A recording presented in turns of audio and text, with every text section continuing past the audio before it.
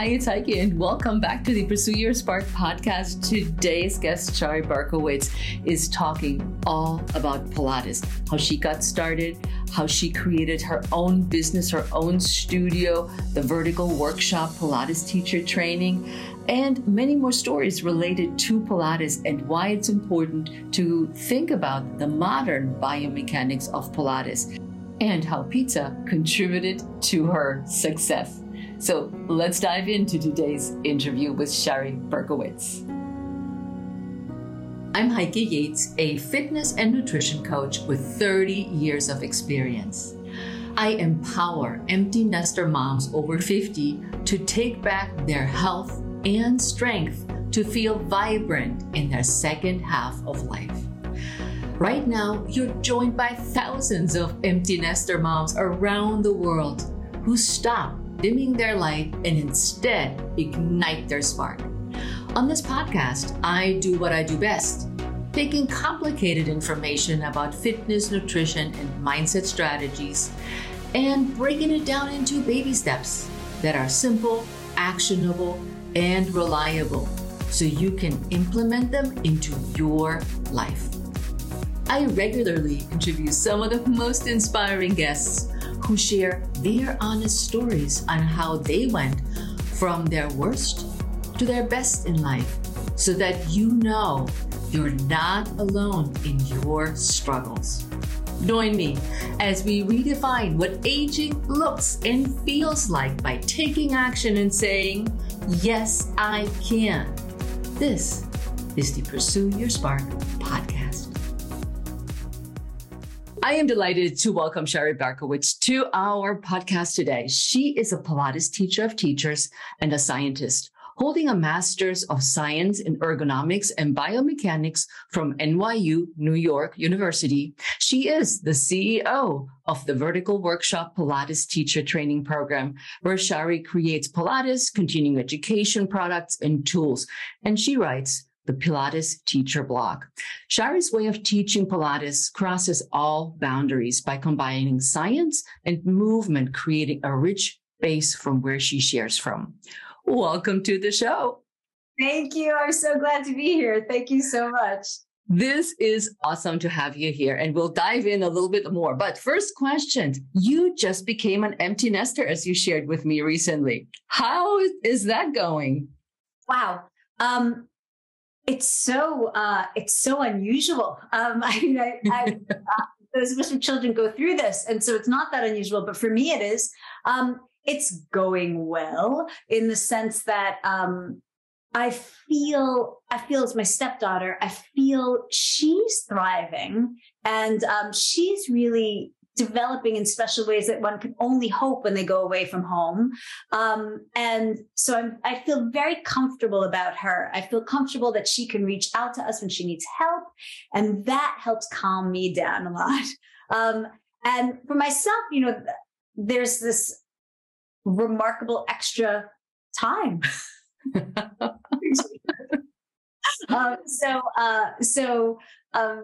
of course is nice, but strange.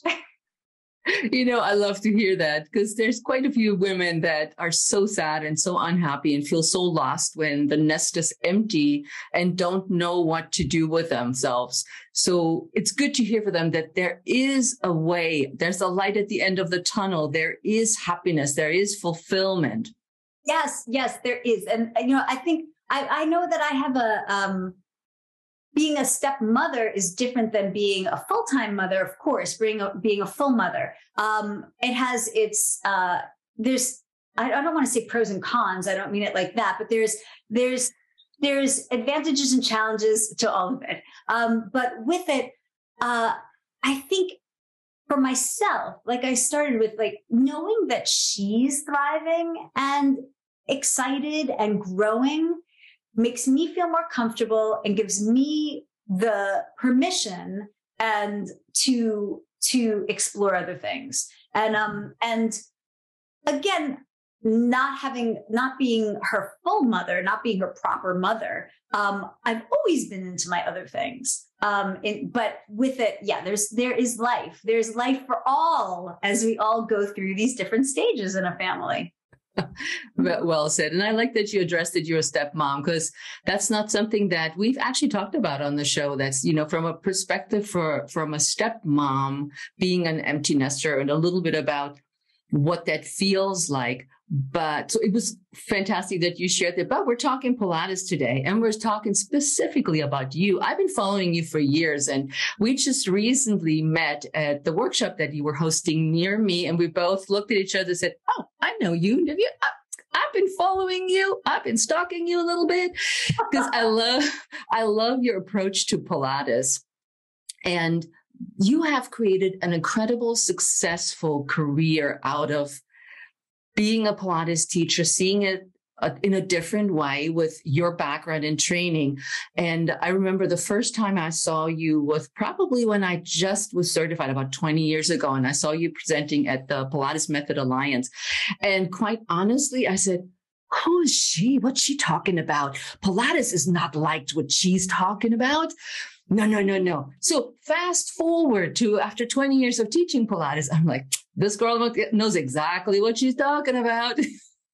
Thank you. That says a lot about who you are, to be able to first say, this is not for me, and then revisit over time and go, oh, this is for me. I mean, as we grow and develop, all of us, there are many things that I have been like, not for me, and I'm now like, I'm all about. So thank you. Thanks for giving me a chance over and over again. I'm different in the Pilates world. I'm a different, I think that's a big part of just who I am as a woman. I'm a different kind of person, and I revel in my differences. And it's not always appealing to everybody. And I have to be okay with that, of like, I'm not going to be everybody's cup of tea. And I have to be my own cup of tea. And when we shared our notes and we were preparing for the interview, and also when I met you in person, you said, "Oh my God, Heike, I got so much to talk about. Should we talk about this?" And I'm going to go for this, because you said that your foundation for your success sits in being an extremely abused child and adult. And this is something that is not openly available. Of course, I researched you, I Googled you, I've tried to find as much about you, but there's very little. But I wonder if you want to share about that time. Yeah, you know what? I ought to. It's a huge part of who I am. This would be the first time of me discussing this on anything that's being recorded. So maybe my family will hear this, and I'll have to be okay with that. And because you know what, you can't protect the people who have hurt you. And that's important. But those of us who have been hurt, we often protect those who hurt us rather than take care of ourselves. As I just shared, wow, I could feel myself kind of getting flustery inside, because this is such a deep thing. But I actually do want to talk about this. And if I feel like I need to stop talking about it, I know that you'll be open to me stopping. So I feel very safe with you, I should say. With that, as I was just saying, that I'm not going to be everybody's cup of tea, and I'm okay with that. And I'm very different. That's not necessarily the thing you feel comfortable growing up with, or most people, from what I gather. I wanted to be part of my family. I wanted to be approved of by my family. Yet I was emotionally tremendously abused by my family. And so it's a hard thing for a child to come to terms with. And though I've experienced this, I'm not a psychologist to be able to explain it very well. But I could say that when your nervous system is developing, I mean, literally developing, and if you get repeated emotional or physical abuse, mine was emotional, your nervous system doesn't develop in a very healthy way. And you develop patterns that are not really about taking care of, are about survival in a very challenging, abusive scenario. And so it really wasn't until recent times that I could appreciate myself as me and my individualism as a good thing, instead of I'm such a bad person who deserves punishment because I'm different. I'm troubling to some people, was troubling to my mother, to my father, to my sister. And so it's a very challenging thing to grow up with. And if one is lucky enough, they pursue the healing of it really, really strongly. I'm glad I'm the kind of person who's been pursuing the healing from this, that I can now say, wow, I'm different, might not be liked by lots of people, might not be liked and might be treated poorly by people. And I don't have to take that. So that comes from a foundation of abuse, and a desire to heal from that. What type of abuse? What type of abuse? Can you give us an example? What that may have been like? This is a tricky thing because people do ask these kind of questions, and anything that I say is not going to sound particularly bad. So I'm not going to say specifics, because when you say specifics, it diminishes the experience. Some things are really, really awful, and I would rather not share. But it diminishes the actual full experience of it. To say, so what I could say is my parents displayed sadistic behaviors, meaning things that were dangerous and painful to me emotionally, in order to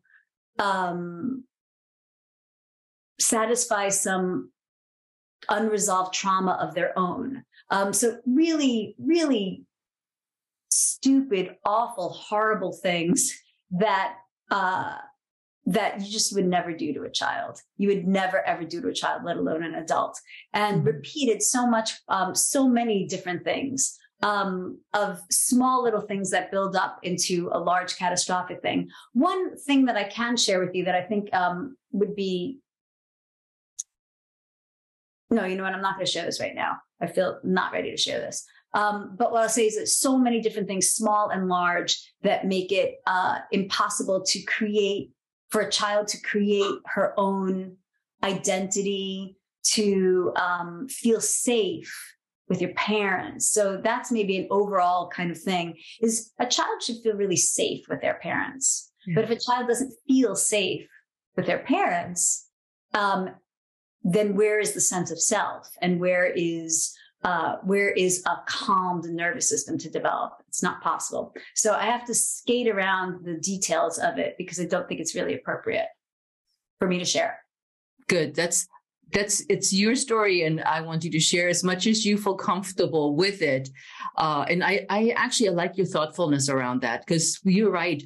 Different experiences mean different things to different people. And whatever that has happened to you may blow somebody's mind, or somebody would say, oh yeah, that's not so bad, or whatever it is. But in your life, it was that traumatic that it actually, from what you said, it translated into adulthood. What happened there? Was that a reflection of your parents' behavior, family's behavior, or was it a different person? With that, I'm sorry, I don't know that I understand your question. Is like, as you were abused as a child and into adulthood, yeah. Does it mean that as you grew older that continued, or was there another person there? So many of us who were abused as children, the behaviors that you develop to protect yourself from your abusers, especially when they're parents who are supposed to be saving you and helping you and teaching you, not just the behaviors, but the ways of thinking and the whole sense of self again continues on into adulthood, because it's literally the way that your nervous system develops. And so those behaviors continued on. So you make some poor choices, but you can't make any other choices. You make poor choices. So people like myself, we make poor choices in terms of who our friends are, things that we might do, who we might date, who we might marry, because it's all based on a foundation of what your parents were like, either connecting with other people and doing things that were like your abusive childhood because that's what's comfortable, that's what you're used to, or revolting completely against it. And I certainly made choices that were more like my abusive parents. And so then it continues a cycle. And it's not something that one can consciously get themselves out of. You definitely need help to get oneself out of it.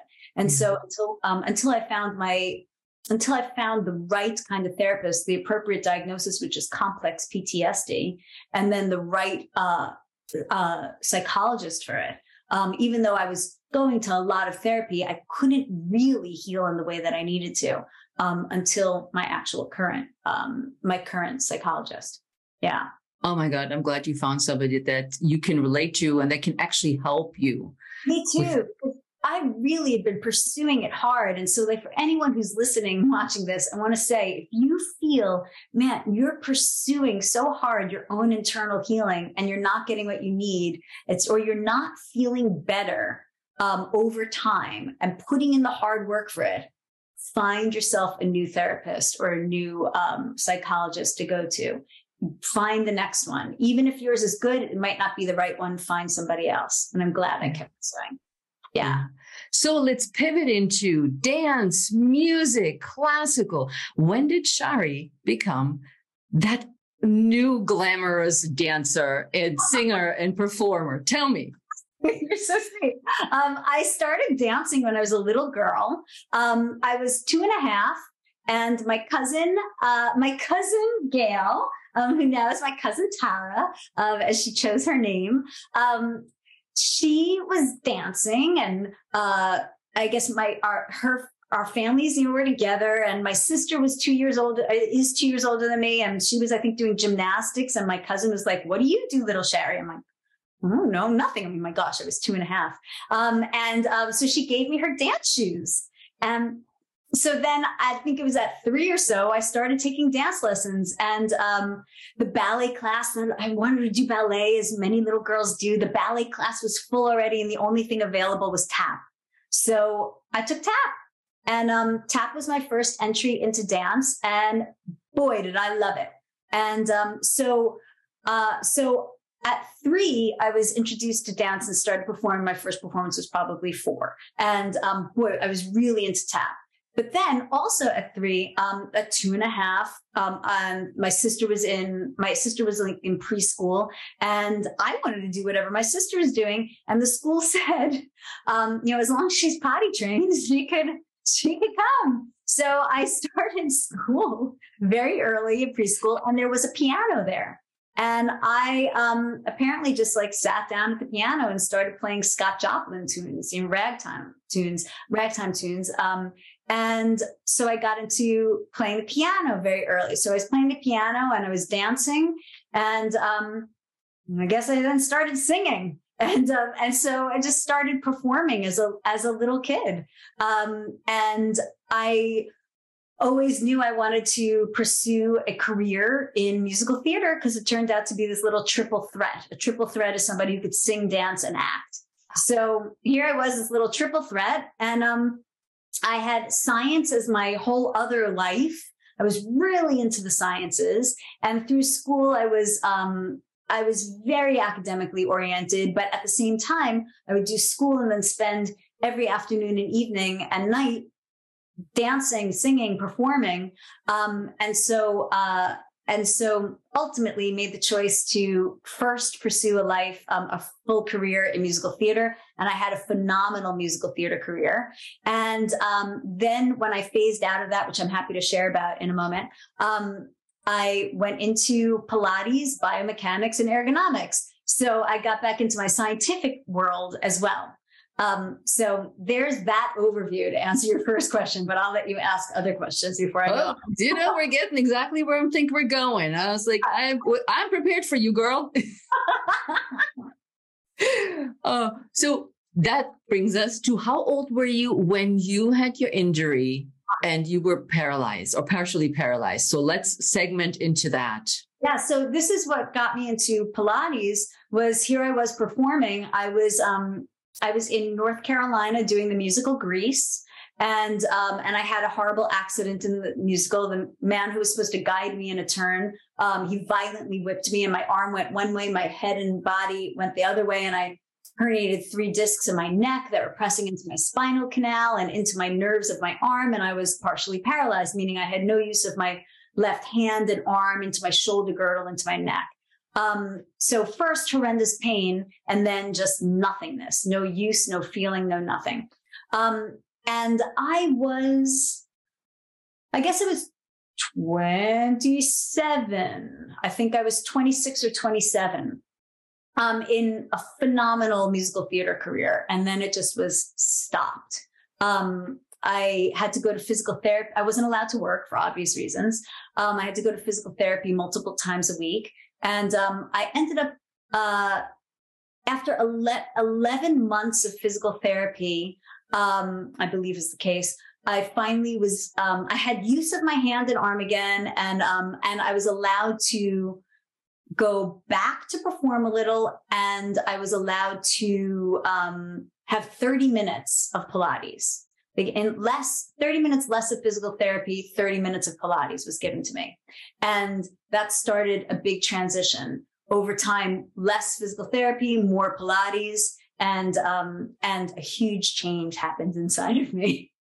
Now, I was very surprised that when I read this about you, that the physical therapist did Pilates with you. Is that correct? Or did I misunderstand that? Well, you know what, so my physical therapy, the place I went for physical therapy was completely connected with the Pilates studio of New York, who was connected with, which was in business with Romana, who was at Drago's. And so my physical therapist, Joe Tata, he was a Pilates teacher and literally across the hall.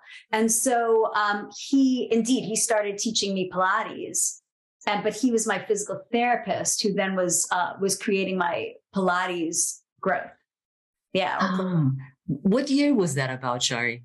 Because Joseph Pilates died in 1967. So was that before? No. My gosh, no. This was so the year that I had this injury was 1998 or 9. I don't remember. Okay. I think 8. Because I got a little fuzzy on the dates. I was like, I have you here. I just asked you because I couldn't clarify this in my head. Oh no, Joseph Pilates died in the late 1960s, and no, this was like in, I don't remember the actual year, 1997 or 1998, I think. And that makes sense. Yes, and I could be so off on that, but I don't think I am. And with that, that's how I got into it. So in my 20s. That makes sense, because I was thinking of the age and then I couldn't find an age. And then I was thinking, okay, how old you are? And then I'm trying to do my math back, which I'm terrible at. So I said, I just ask her. I'm glad you did. Maybe I should know the dates better, but I don't. But I was in my like mid-late 20s. 20s, yeah. Because I thought that was interesting that the physical therapist knew about Pilates. So in my mind, I was thinking, oh, wow, how did they know about it back then? But duh. It's me who is off with the date. Oh, no, you're good. You're here. Thank you. But that's so cool. So you did your PT with him. Then you got into the studio, which was next door. Did you start training with Romana? And let me backtrack. Who is Romana? Because not everybody knows who Romana is. And when sometimes I mention it with my clients, people are like, huh? Who? What? They know. They shouldn't know, right? I mean, why would they? So when Joseph Pilates died, you said 1967, but I always thought it was 1968. But I'm going to go with you, 1967. And sure, and then there was a search for Clara Pilates, his wife, and I'll put it in quotes because there's no marriage contract and such, and always a mystery. She was quite elderly, and or I'll say at the time old enough, and she felt elderly that she didn't feel confident about running the studio on her own. And so then became the search of who's going to run the studio. And they went through the gamut of all the people who had been really, at that time, connected to Joseph Pilates and working at the studio or working out or teaching in other places. And everybody else was busy with things. And it came upon to a former student of Joseph Pilates. They came upon a former student of Joseph Pilates who they asked if she would run the studio. And her name was Romana Krasnowska. Pilates, she had done Pilates. She was a ballet dancer, and then she became a ballet teacher. She had been out in South America for a long time, had come back. She was looking for work. She needed work. And through this and that and a whole series of interesting, convoluted things, she ended up running the studio and with Clara and overseeing all of it and continuing on Joseph Pilates' work in New York. Now, there were other people all over the place and who had worked with Joseph Pilates and had gone off to create their own practices as well, or their own studios in different cities and different countries. And but Romana Krasnowska was the one who ended up running Joseph Pilates' studio for those reasons. And so over time, then she created a teacher training program eventually, and that is the one that I studied at, and I studied with Romana in New York. And there's so much infighting, and we don't know how much is real and how much is people's anger and jealousy and to each other. That in one faction of the Pilates world, Romana was considered like the one you had to study with. And so I'm actually glad that I studied with her, because it was her style of Pilates, or Joseph Pilates, the style that I believed was Joseph Pilates' style of Pilates, which it may or may not be completely, that I really wanted to study and to learn to be a teacher of. Yet there's many different styles of Pilates. And so with that, there's a lot of infighting about that. And in this forum right now, I just want to say, study whatever style you feel comfortable with. Work with people you like and are nice to you. And that's the right style for you. But this was the right style for me at the time. Yeah, because I sometimes get clients and they ask me who am I certified with? And I said, well, I'm not. Are you certified with Joseph Pilates? I'm like, I'm not that old yet, but it can't be. And then they're like, well, but there's this New York Pilates, and then there's other Pilates. And I'm like, well, does it make a difference to you who I certified with? I know the exercises, I know my biomechanics, I know kinesiology, I know the exercises, and I learn about your body. And it usually goes, I just wondered because there is this other Pilates. And you put it perfectly. There is Pilates, but everybody evolves a little bit differently and has different takes and different backgrounds on their Pilates.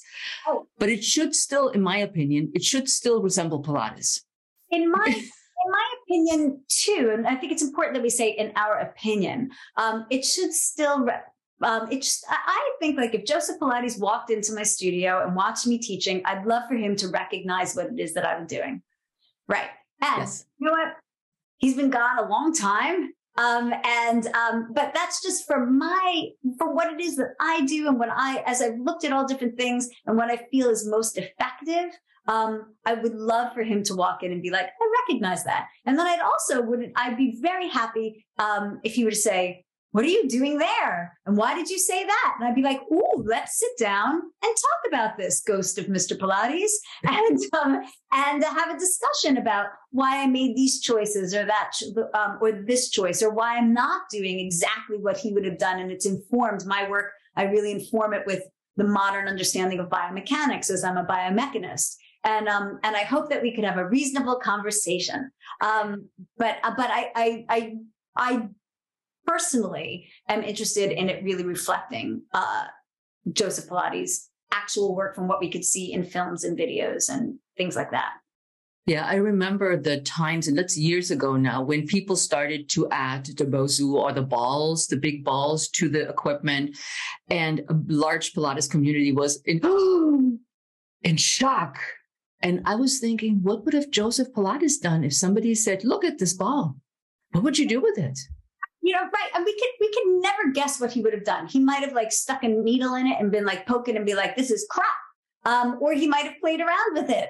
And so I try not to put like words into Joseph Pilates' mouth or like he would have done this or he would have done that. I have no idea.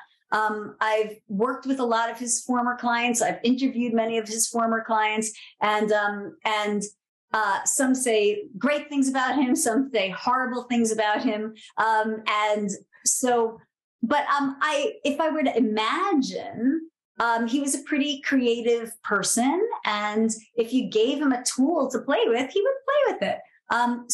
But I don't know that any of us need permission from the ghost of Mr. Pilates or anyone to play around with something. From my perspective, I just like to know as much about what Joseph Pilates actually did and be like, oh, this is a Joseph Pilates exercise. And then I want to be able to say, oh, I've adapted this onto the big Swedish ball. Or, oh, this is my own exercise. Or this is Heike's exercise. Or this is somebody else's exercise, as opposed to attributing it to Joseph Pilates. But that definitely comes from my origins of working with Romana, of like naming things to be that versus something else. And I don't want to put them separately as good or bad. I just want to put them as, this I know is Joseph Pilates' work. This is Romana's work. This is Shari's work. This is somebody else's work. But why not check out what the ball is and play with the ball? Can't you play with it? Sure. Right. Hey, it's Heike, and I wanted to share something super cool with you. If you've been wondering about trying out Pilates and intermittent fasting, I have the course for you. Have you heard of the Fasted and Fit Over 50 Jumpstart? I created this non-intimidating course for women over 50 and 60 that want to start feeling stronger, healthier, without another diet or exercise program that doesn't fit their lifestyle or health goals. The Fasted and Fit Over 50 Jumpstart is a 14-video self-paced course. This is for you if you are new to Pilates and have never tried intermittent fasting, but you're curious if it's for you. No equipment is needed or any food to buy.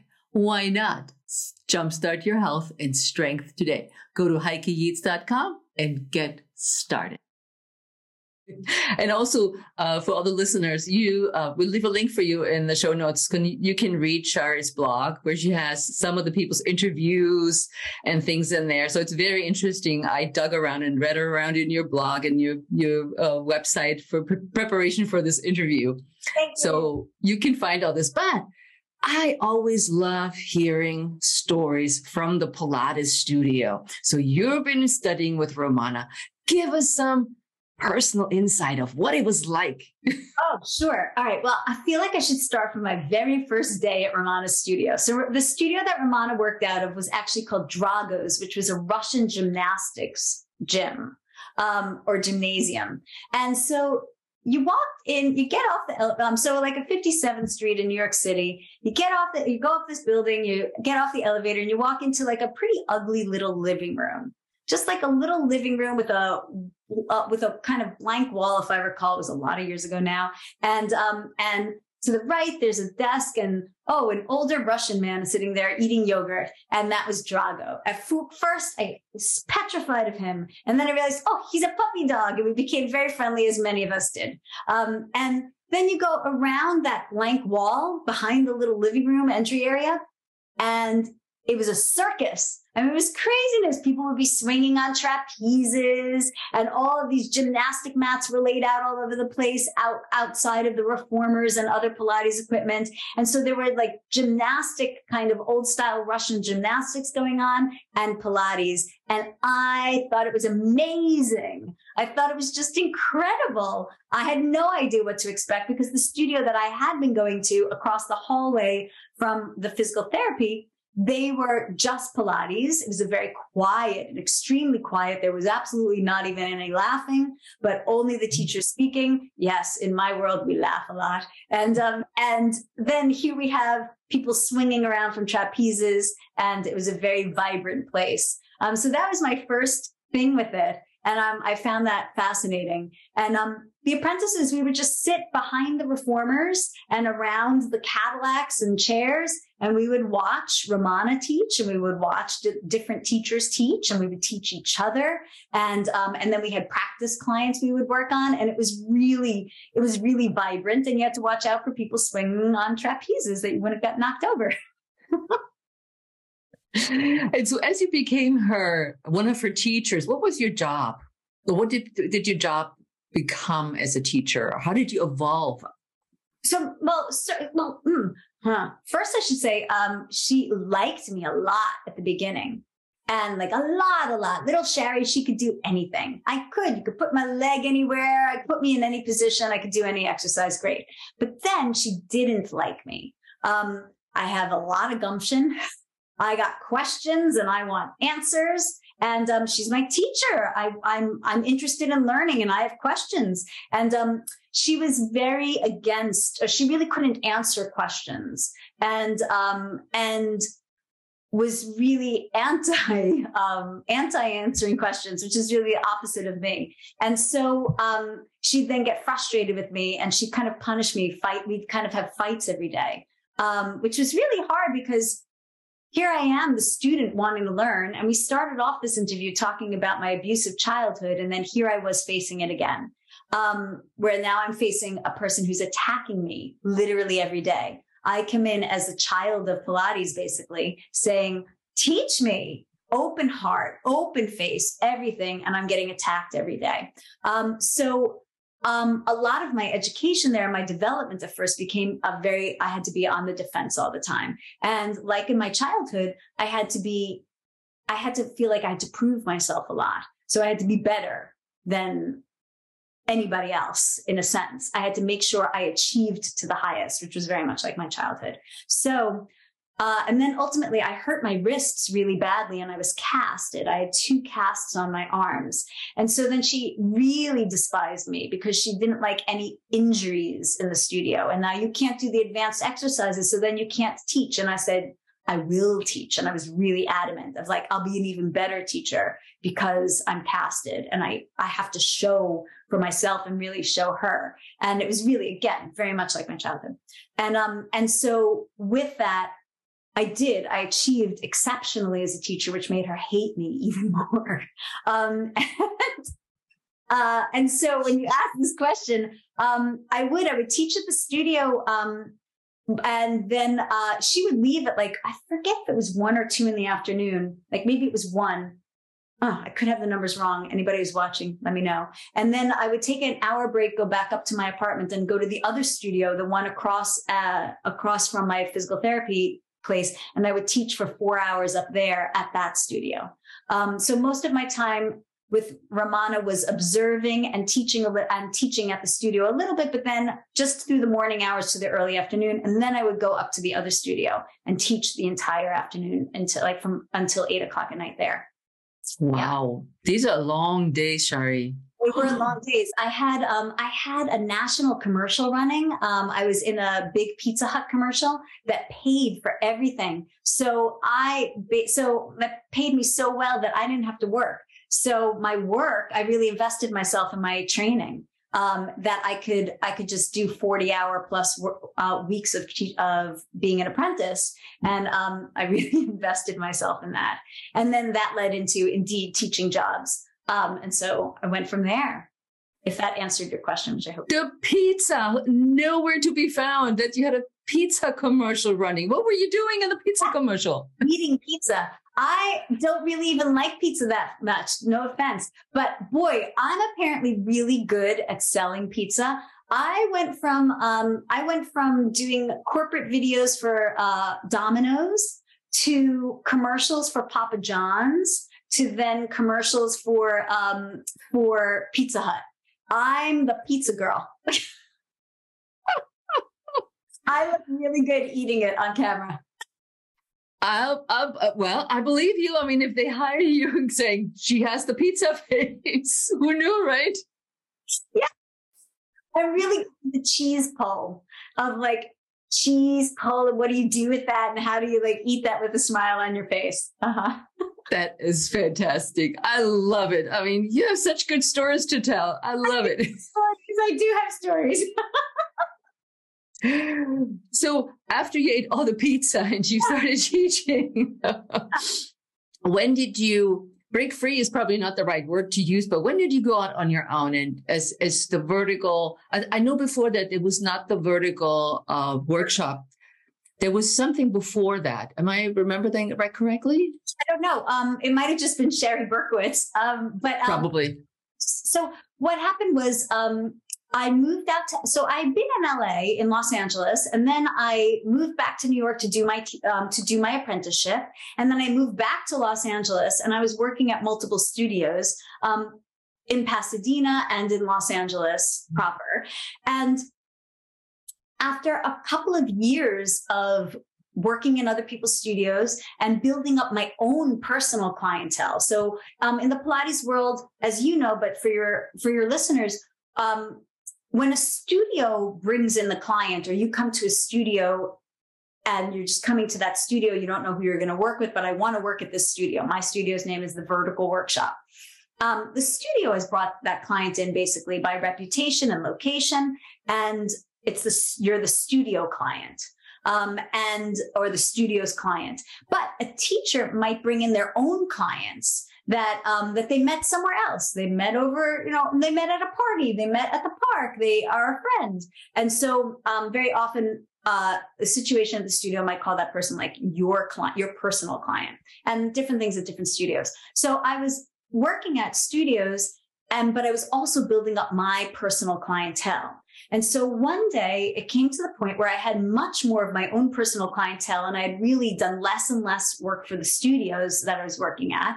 And this one studio I was working at in Los Angeles, I was basically paying rent to the studio that was exceeding the rent that they actually had to pay each month. So I thought, this is now time to open my own studio.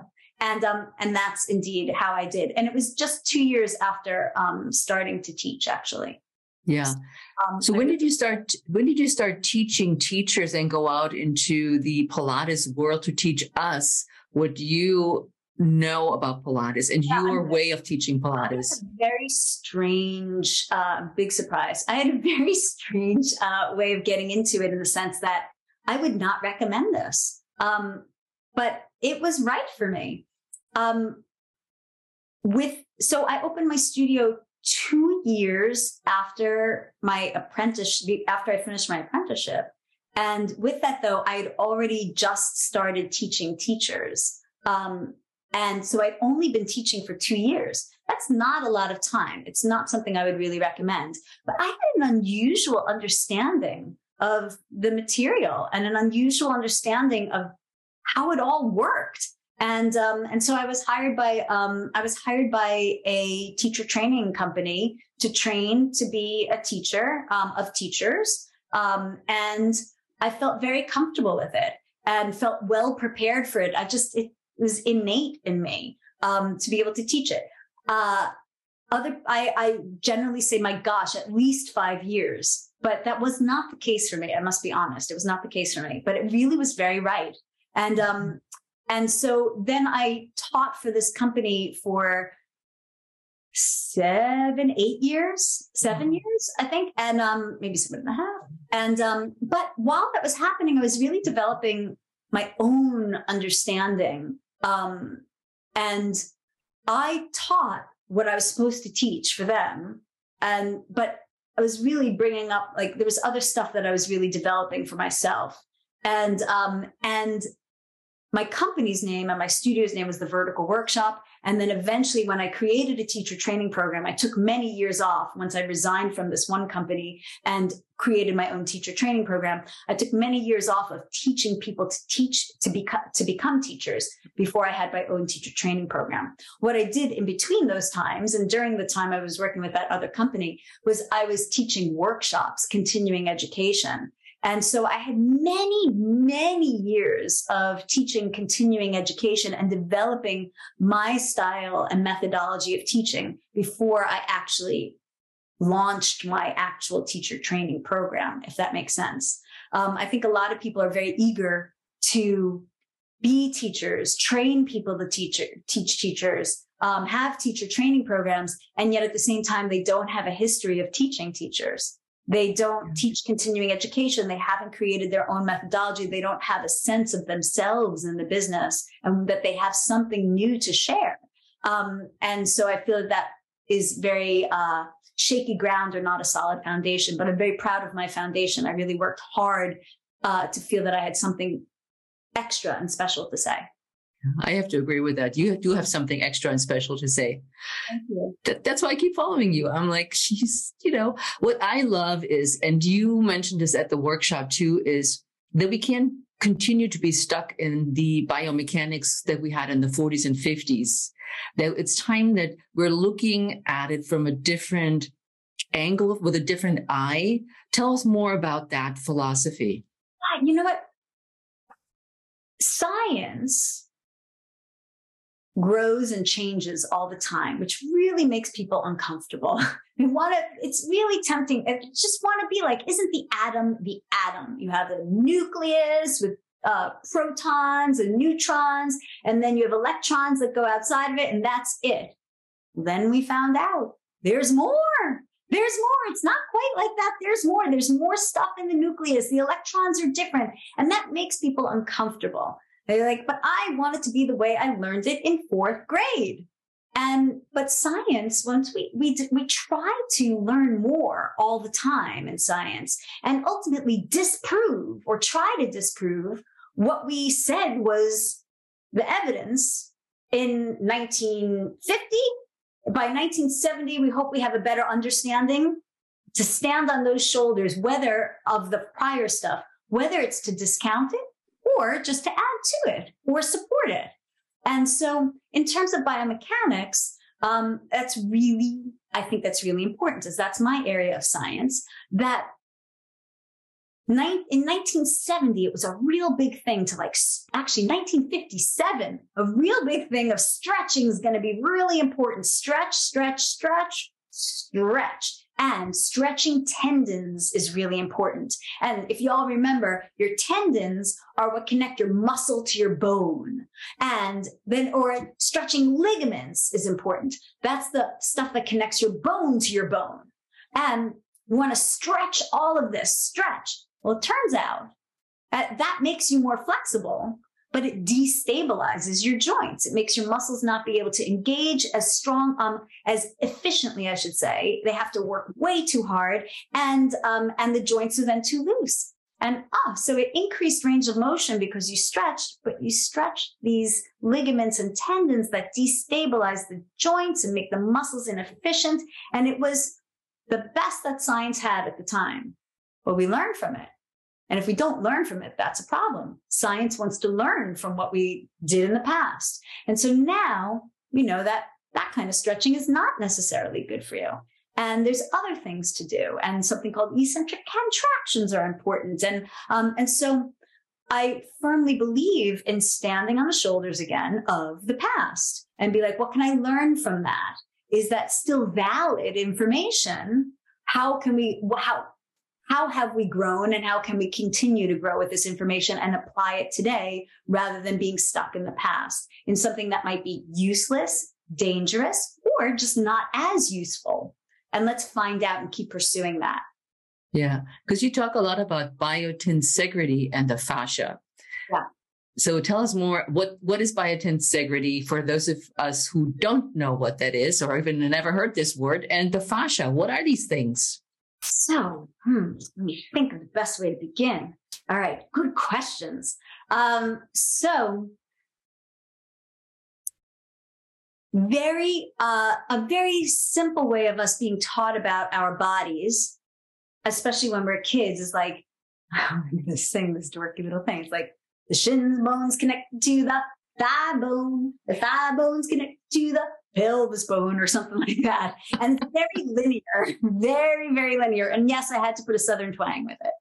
So, but a very linear thought of like bone to bone to bone, and muscles connect to muscles, to ligaments, to bone, and a very linear thought of how we're put together. You know what? Here, since I've got a little skeleton, and we look at this little skeleton and you go like, we just place on like Band-Aids, muscles.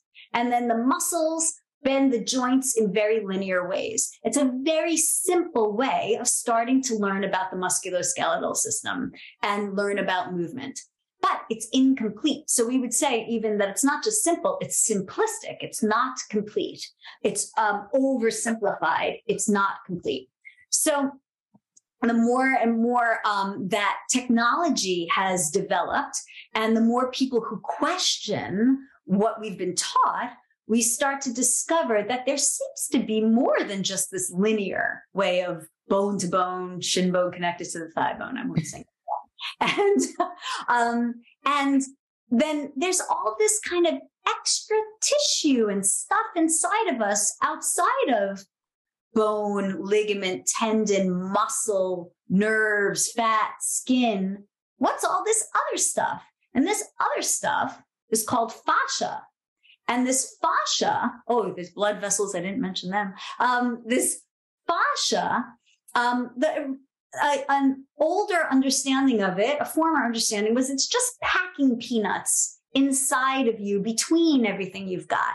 And some of it is like a wrapping, like a plastic wrap, saran wrap around your muscles and your organs. And that was the understanding at one particular time. And then technology advanced to be able to look into this fascia, this soft tissue packing peanuts and plastic wrap like stuff, and start to discover this stuff is actually more intricate. There's things going on in this. This stuff does something. There's tubules of fluid. There's transference of force. And instead of it just being linear, bone to bone, muscle to bone, it seems that it's more three-dimensional inside of our body in terms of our structure and our movement. So you've kind of got these like three-dimensional starbursts of support inside of you rather than straight lines of linear movement. And that's basically where the concept of biotensegrity comes in. So in about 1970 to 73, something like that, a man named Stephen Levin, an orthopedic surgeon, was curious about when he's doing surgery, things are different than what he had learned. And you know, I shouldn't say he was a surgeon. I believe he was a surgeon. But when he was working with people, things were different than what he had learned and what he was expecting. And he started to develop the concept of biotensegrity, which is based on a concept by a man named Buckminster Fuller called tensegrity and tensional integrity inside of yourself. Tensional integrity that was sculptural. And then this man, Dr. Levin, Stephen Levin, he started wondering, could it be inside of us? And it's really about this three-dimensional system of soft tissue supporting us, and moving us, not just in a linear way, but in a much more expansive, suspenseful way. I hope that was relatively clear and maybe exciting. At least to me, it was. And I'm sure my listeners appreciate that, because when you think about Pilates, you don't think about that.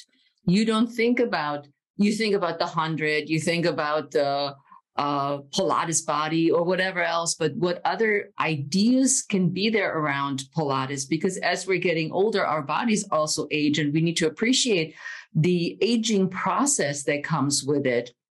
Yes. And the bodies we've become from our 30s now to our 50s, 60s, and beyond. Yes. And so if I might, as I put my teacup down on the ground, if I might, why this concept of biotensegrity would be really useful for your listeners, and not just for us who love the theory of it all, is that if you only think that you are linear in terms of shin bone connected to the thigh bone and things move in only this linear way, then you will move in a very stiff linear fashion. You'll think of yourself in a very mechanical way as opposed to a very organic way. So if we recognize that we're three-dimensional, tissue-filled, fluid-filled, and I don't mean just like you're full of like swelling. I mean that like every cell of you, some of us might have some swelling, every cell of us are fluid-filled cells. And if they all work together in a three-dimensional manner, and that you're an organism, not a mechanism, then your movement is different. And that's going to help us in all the years of our lives. The older we get and the more the images that get brought to us of being brittle, of being stiff, of losing our flexibility. And if we buy into those images, then we forget about the reality of it, which is you're still trillions of fluid-filled cells that work actually in more of a three-dimensional manner and not a stiff, linear manner. Then your movement changes. Your behavior, your feeling of yourself and inside of yourself changes. And if we're stuck with what we were taught 50 years ago, 70 years ago, 80 years ago, that does not match the reality of what we've learned now in the science of the human body. Let's match reality and your behavior will change. That was brilliant. Hey. That was brilliant. That was better than the question that I had for you. Well, I'm glad for your question, because that my interpretation of it is that. Yeah. Yeah, because we are also made to believe that we are brittle, that we, if we have osteoporosis, we shouldn't do a bazillion things. And what ends up happening is people become stiffer and more linear and afraid of movement rather than embracing movement that can be pain-free. Yes, indeed. Indeed. And I, as you know, from my workshops, I'm happy to share with your listeners that if we remember ourselves or consider ourselves in the reality that we are animals and we are not mechanisms, that we are animals, we can look out the window and look at that squirrel, look at the older squirrel. That older squirrel is doing just great. It might only have 3 paws and it's doing great. It's still spiraling itself up the tree. And so can we. I mean, I'm not going up the tree, but we are organisms, we are animals. And for us to not buy into the limits, the ones that are unreasonable for us, there are reasonable ones, but we don't have to buy into the ones that are really fallacies. Yeah. Now, I have 2 more questions for you, and they're all actually questions that I want to know about. Okay. Number 1 is, and there's many stories about this, so that's why I'm asking you. How did the Pilates names get their names? Oh, you mean the exercises? The exercises, yeah. I mean, as far as I know, okay, most of them are really just very straightforward footwork. You're working with your feet. I mean, maybe it could be called leg and footwork. Single leg stretch. Oh, we're stretching one leg at a time. Double leg stretch. Very straightforward, nothing fancy. But then you get to some things like elephant on the reformer. Why isn't that just called the lean over and press your legs out exercise, which would be much more typical for Joseph Pilates exercises? There's an exercise called going up front on the Wunder chair or the high chair. And because you're going up front ways, but we get to the creative aims, and those from what I've heard were from clients, oftentimes like clients giving the exercise a name, so elephant. I believe it was that a lady didn't like how her skin was on her legs and on her upper thighs, and she called it elephant skin, I think is the story I heard. And so she thought the elephant exercise would work on her elephant skin. That's the story I had heard. Whether it's the true story or not, I have no idea. So the ones that have creative names were usually by the clients. Joseph Pilates wasn't creative in that way. He was creative in lots of other ways. Because the story I had heard was that the teachers named the exercises to remember them. That's what I had heard. You know what? Maybe so. The thing about Pilates, the Pilates world, is there's lots of stories with not necessarily really great factual answers. And which is great. That's why they're stories. Totally. funny. And so, you know what? Great. Probably, I wouldn't doubt that some of the exercises were absolutely the teacher's just trying to remember what to do. Oh, this one looked like an elephant. Yeah. No. And finally, what is your favorite Pilates exercise? Gosh, you can only pick one.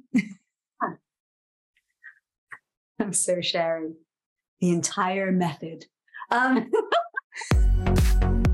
The whole method is one exercise. I don't know. Oh, I'm so pathetic. I don't know that I have one exercise. If I had to pick one, the mountain climb on the chair with the whole rolling your spine up and rolling your spine down. 8 sets or 4 sets of 8 pumping those legs, roll up and down with your spine. Next leg. Yes. Why, you might ask? Please do share. It's hard. It's a hard exercise. And the learning of it, the practicing of it, the refining it, the like losing it and coming back to it, and all of that is such an amazing challenge. And the feeling of success internally of working on something and getting and feeling a sense of achievement. Challenge and achievement is really satisfying to me. I love that. Yeah. Well, Shari, it was a pleasure having you here on the Pursue Your Spark podcast. Thank you so much for being here. Thank you for having me. I'm so glad to be here with you and everyone. Great.